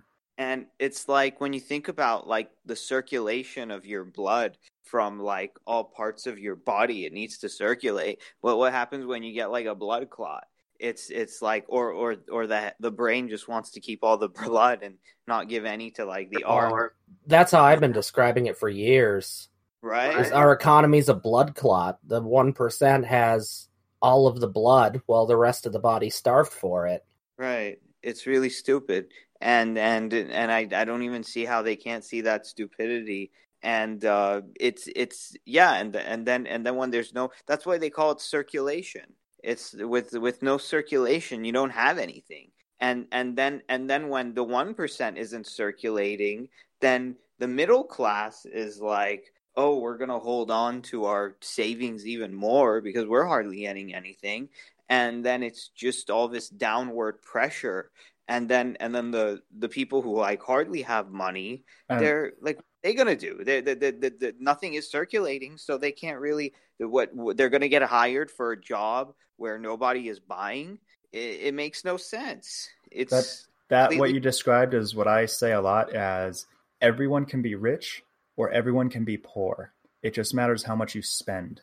And right now we have a bunch of poor people who aren't spending anything.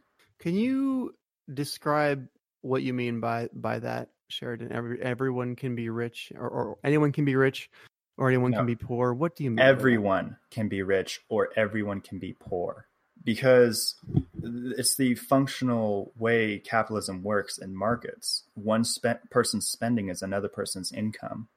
If everyone is spending their money to someone else, they can spend their money to someone else. But if no one's spending anything, then everyone is just as poor as everyone else. Okay, I see.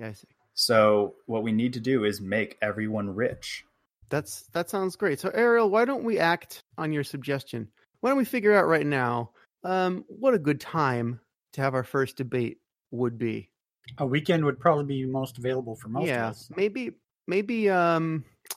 next Saturday after the moderated debate, we can do the open discussion and like take another break and then just do, I don't know, it'd be a long session, but that's good for Twitch traffic. Well, here I'm thinking after that, like Saturday night, maybe like 8 or 9 at night. I don't know. I'm thinking like a lot of times, like, there's a lot of like, not all of them, but conservative minded people out there who think like, oh, like you just can't debate with anybody who's on the Democratic side because their feelings take over and they're not dealing with facts and all that. I'm thinking we get people like that in here and show them, like that we're like our facts are actually here, Well, but I mean, I'm not saying like, totally, but it's the thought.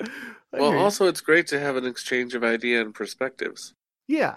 Let's get reasonable people who will make a good case, and hopefully we can work something out. Maybe we'll all learn something, all benefit somehow, and hopefully be better UBI advocates.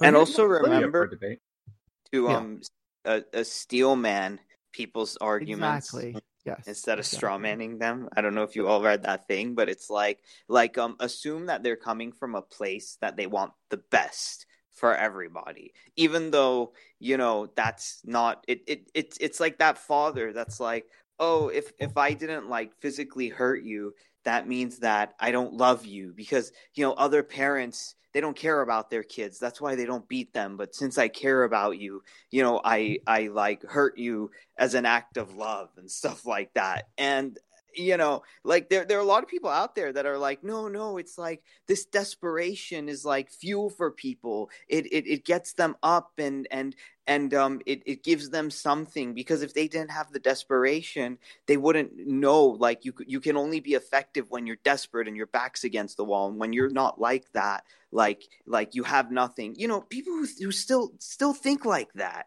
you know, and they're coming from a place that they think like they're morally, you know, superior, and this is all about morality. But it's like, okay, let's deconstruct that. Let's really deconstruct that.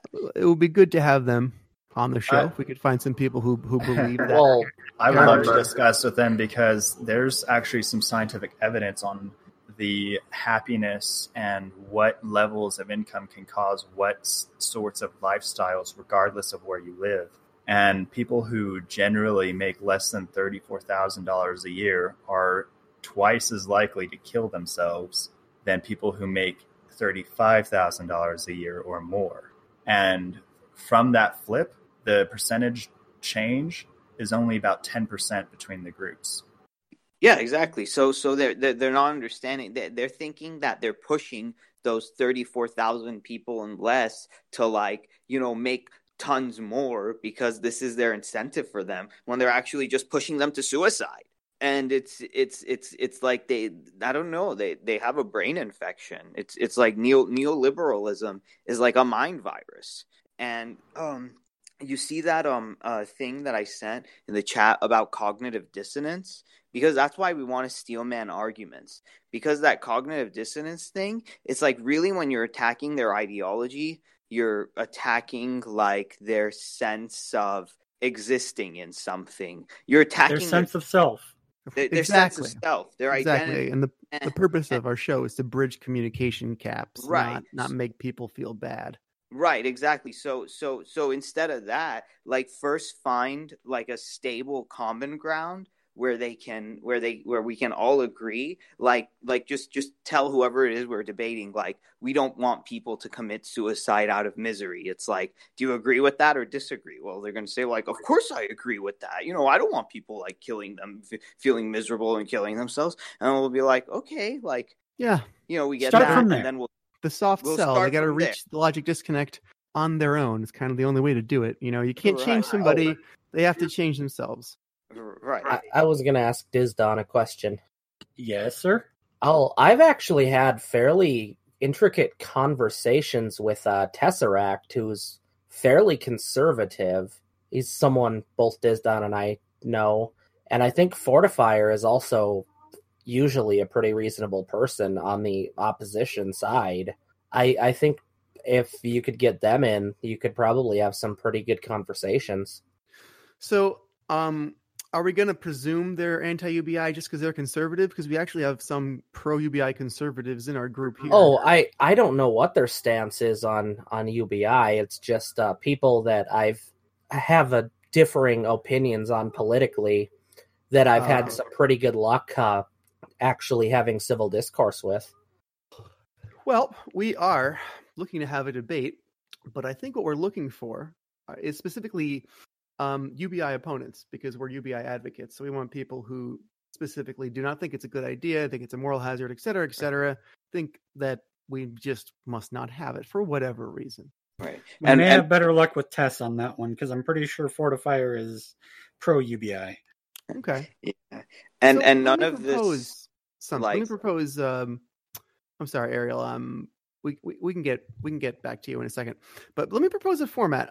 I was thinking like maybe 4-on-4, just four of our best advocates, and we can find 4 good guests to debate against. Maybe May 2nd, maybe like 8:00 Eastern, if it's not too early. What do you think, Jeremy? Could you do that? 8 a.m. Eastern? No, 8 p.m. Oh, 8 p.m. I'm like 8 a.m. Saturday it'd be like 6 a.m. for me. Saturday night for all the nerds who want to stay home and have an academic debate on Twitch. But, you know, everyone's a nerd who stays home because of the coronavirus. So 2020. Well, I'm actually probably the biggest nerd because I have a D&D game Saturday nights. Everyone has a D&D game in this group. That's the thing. My name is literally Tabletop Steve. Stop reminding me that I need to get back on the horse of making the dang Ghostbusters tabletop RPG scenario. I'm gonna have my DM on Sunday. It's gonna be over the summer. I might run something. Is it beefy, Shale? It's not beefy. It'll be a better debate because we're not saying like, oh, do you see, like, we're gonna own you or like destroy you and all this other like it's nice that we own the space, the virtual space here, so we can set the tone. We're not trying to own anybody. We're tired. I'm tired of that. That didn't work. We need a new politics. We're trying to own the current system to a point where everyone actually gets a say. Yeah, we're trying to own society. And it's good to actually have differing opinions and true intellectual debates where you're actually exchanging ideas and points of view. Well, we're trying to own our own lives. I mean, and not be a product of circumstance of like, we have to make ourselves desirable to either some relationship or random stranger because we count on them for our source of sustenance. What can be more, like conservative or, freedom thinking than that? Like true freedom. I'm no longer, a slave to your, whims because I have my own sustenance coming in that I can do something with, Work for yourself, not for someone else. This whole, this one-time stimulus has helped me pay back my business partner for, he paid a lot of our stuff up front, like our LLC license, and it's giving me a little bit more leeway for actually releasing our first product. Yeah, and then there's no guilt in the back of your head, like, oh, like I still owe this person something because they did this. You know that there's always that guilt of like, or that thing is like, this person is providing for, my living expenses. And a lot of women are in this situation. So that makes it okay for them to mentally and physically abuse me because if I want the money, I need to take the mental and physical abuse or I have nothing. So at least I'll have something, but it comes with these strings attached. And a lot of these relationships are with so many strings attached because of the carrot at the end of that thing. Oh, yeah. My sister-in-law was in that same situation with my brother-in-law, that he was, like, just horrible to her, but she had kids to support, so she had to stay in that relationship for a while. Eventually, she just decided that it'd be better to be extremely poor and struggle day to day than to put up with his BS. And that's the sad choice that we've been forced to make with our current society that doesn't even realize how capitalism is supposed to work. Capitalism is supposed to work on supply and demand and exchange of cash for goods. If nobody has the cash to exchange for goods, how are we supposed to have an actual working capitalist society? Look, this may sound a little like extreme, but I think like a lot of these schools and universities are just like brothels creating prostitutes for like corporations. It's like what good are you? It's like, look, if you don't, they become pimps. It's like, look, either. I know exactly what you're talking about. It's the academia to corporate funnel, and that's actually not on the academia side. That's corporate spending a shit ton of money to ensure that those brilliant people don't go work on the Mars program, instead come to work in financial speculation. So the schools are simply there to take the money. They're not trying to. Well, it's just the money's there. Yeah, it's like also like the capitalism we have.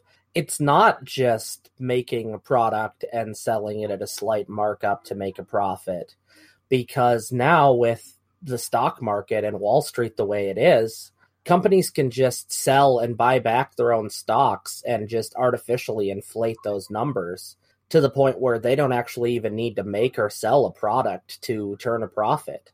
Yeah, we keep coming back to this again and again. It is fascinating and terrible and terrifying. It's a zombie economy with the, what is it that they keep doing to... Quantitative easing is the day. This is a brilliant case study on you get what you measure for. Our big three numbers that we care about as a government looking at a macroeconomy are GDP, unemployment, and the stock market. And honestly, of those three shitty-ass measurements, the only one that's real and that can be of any help to you as a government is the stock market, because it does have one truism with it. It is the collection of all available information about any company and what it could be trading at, as it is a speculative company. Mm. And you know what else, like, I think is a good idea now that so many kids are out of schools? Like, for like, how many people, like, don't even learn about their own house? Like, the circuit breakers, or, like, you know, this here, or like how their electricity works, or, like, the dishwasher. Oh, yeah. You know, and like, to be honest, that's what I mean with normal people. Normal people really shouldn't have to worry about that. They should just have cash to pay an electrician who can come and actually know and fix that. And utility, you know, and bills. It's like so many years of your life, like you're and it's on the parents. Like, your parents don't talk to you about, like, the bills that they pay or the rent that they pay, because some parents just assume that, like, you're going to understand that naturally. Just think about your grades. That's the one most important thing, your grades, but don't worry about the adult stuff that we do. That's why I firmly believe that we need a new civics course standardized in every senior high school year, academia, so they know how to pay taxes. They understand how the whole system works. They understand what money is and what financial literacy is, how to actually keep books, you know, how to be a capitalist. And people aren't taught that. Isn't this something that we have heard before, Steve? Oh, this is stuff we would sit and talk about till 2 a.m. back in college. This is stuff that we talked with our professor, Mr. Carney, about. Oh, yeah. Stuff from the Yang campaign. Oh, he'd be a wonderful person to get on here. I don't even know what he's up to nowadays since he retired. He is currently running his hobby farm and making Christmas trees.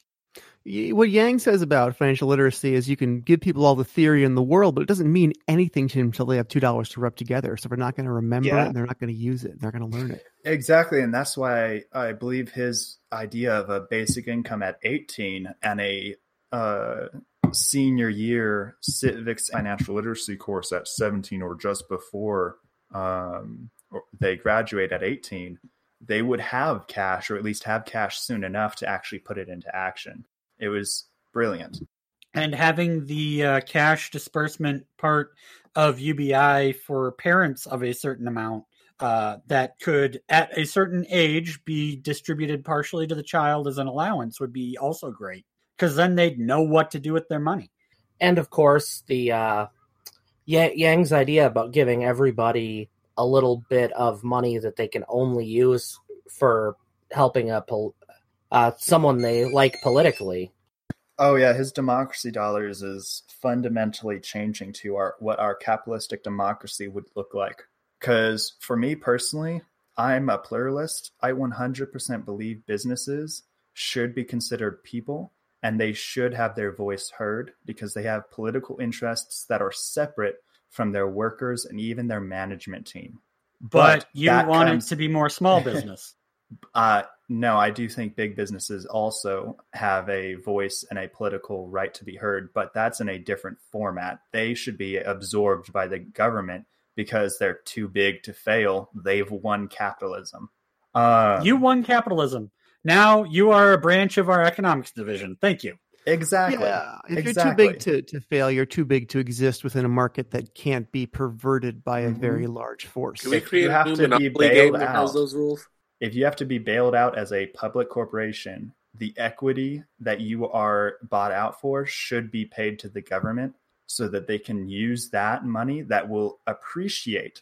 Those assets will appreciate, and they can take that money and distribute it to citizens and make the basic income either more generous or cheaper on their books. Either way, it's good. I'm sure that's why we're still talking about nationalizing the airlines in the Second CARES Act, right? Exactly. Because that is genuinely of national interest. We have to have an ability to fly consumers to all kinds of different markets as a capitalistic economy. And we need to talk the same thing about the internet. Well, if it's my taxpayer money... I agree. Yeah, the internet, the public utilities, all that should be owned and paid for by taxes. Like that whole decision about net neutrality with the FCC and GI was... That was despicable, and that needs to be revoked. Right. I'd like to have like 10 free flights or something like that, since the airlines were bailed out. Fly for free now. That would be nice. Honestly, I would be 100% happy with going back to 1930s flight pays. $20 for a cross-country airline, first class. Oh, man. That would you have to remember what the average pay was in 1930s as well. I completely agree.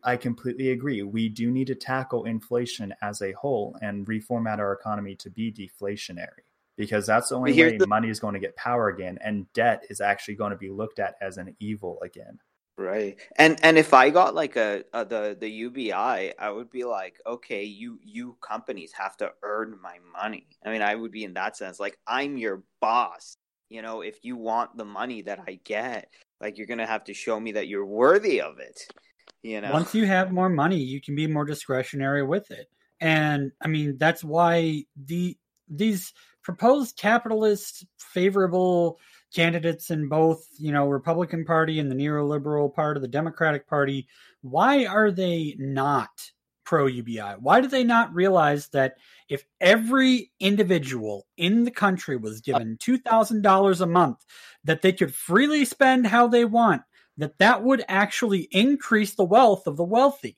I absolutely explain that now, and it's not their cast. It's because they are beholden to lobbyists. Lobbyists gain violations and corporations as much money as possible. And unions are the number thing that a UBI encourages. Corporations do have to pay unions to fund, or they have to employees cover union costs. And remember, your dollar is your vote. That's exactly. That's like another right to vote. I mean, you like regular voting, the kind of ballot thing comes like once every few months. That's not really a vote, but every time. Yeah, if we had UBI, we could lobby. Exactly. That's the real reason that they don't get the money out, because money can pay for anything in our economy. With the ability of our government withholding the money, they think gives it more value. Not anymore.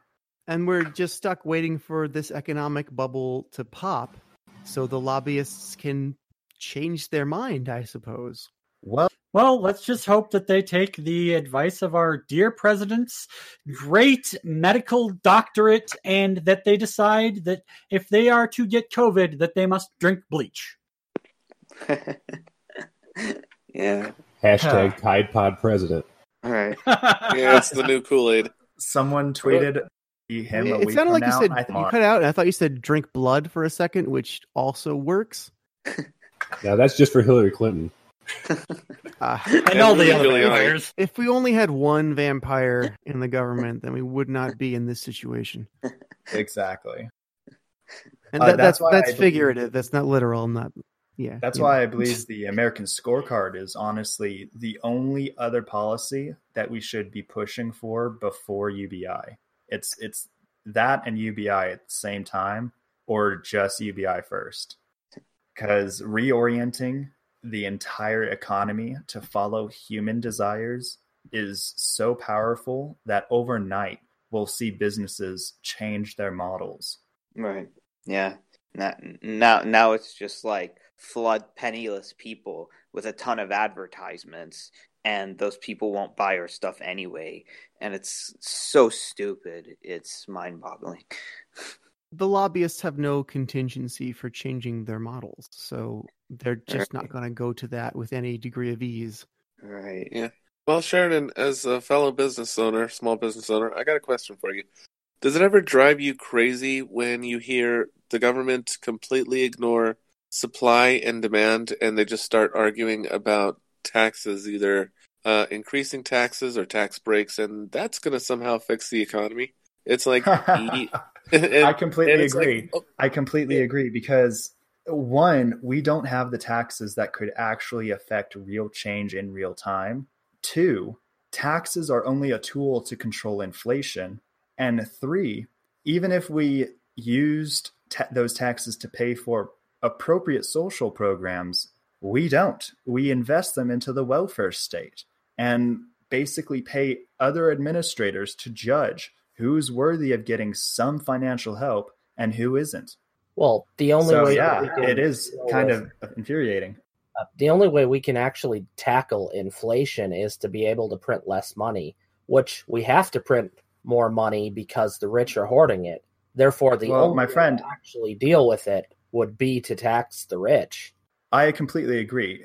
We need to actually get 80% tax rates on people who make multi-million dollars a year, but that is not enough.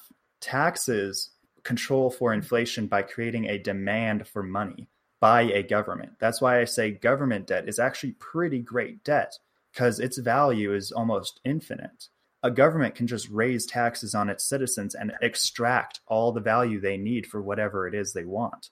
That's why our government specifically is quantitatively easing to infinity. We're printing enough money because, in theory, our government can tax all the money back. Well, that's what they say. And the other thing is no taxation. Go ahead. Taxation without representation, and that a UBI represents us. Go ahead, Angelo. Just want to say that. Well, the thing is where they try and tell us, oh, well, if we cut your business taxes, if we reduce your business taxes, you should be able to create more jobs because you'll be doing better. It's like, that's how does exactly that what I mean. Get customers? That is exactly what I mean, because taxes only create a demand for businesses to fulfill. And of the other millions of demands that we have to fulfill, taxes only controls deflation. Yeah. And it's the thing that's frustrating is it's when the context of UBI comes up and people complain, oh, well, won't that create inflation or won't businesses just raise their prices and everything? No, because businesses, at least smart ones, are going to look and say, I got more customers. I'm making more money than I've ever made. Why do I need to raise prices and reduce my customer base? That would be insane. It seems like a lot of these people have never taken basic economics. Or maybe they expect all businesses to be business to business, not business to consumer, like Sheridan pointed out. There's one industry, though, that I can, in fact, see doing that, and that is the rental industry. Because if you're in a place, it's such a hassle to move out of it that you might still stay there if they increase your rent by $100 or $200. Well, here's the nice thing about rent specifically, because these rent has been a long-standing problem for humanity, and to the point that most states have rental control laws. You can't increase your rent more than like 5% every quarter, which is still a lot of wiggle room for landlords to actually properly value their space. Yeah, I completely agree. That every year. I believe that the rental increase problem is actually more tied to us being in an inflationary economy than to any kind of increase that individuals would receive. Well, also there's the fact that, while some landlords may be able to raise their prices, all it takes is one competitor not raising their prices, and they just lost business to those competitors, and now they're locked in on a contract for a year or two. Exactly. And that's the amazing thing about competitive capitalism is there's always an alternative. And if there isn't one, you can be an alternative. Well, exactly. It's about 20 minutes after the hour. I'm gonna cut off the recording here and try to get this edited so I can get it out hopefully today, if not tomorrow. You guys are welcome to keep hanging out. I actually got to bounce right now. All right, cool. It was I wonderful get my talking to you mail all. and eat food. All right. Well, thank you all for joining me, and thank you for listening.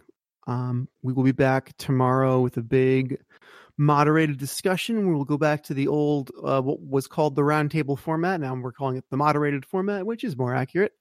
where we have a big group of speakers, each given 3 minutes to respond to 3 topics for tomorrow. So we'll see you then. Thank you for spending some time with us.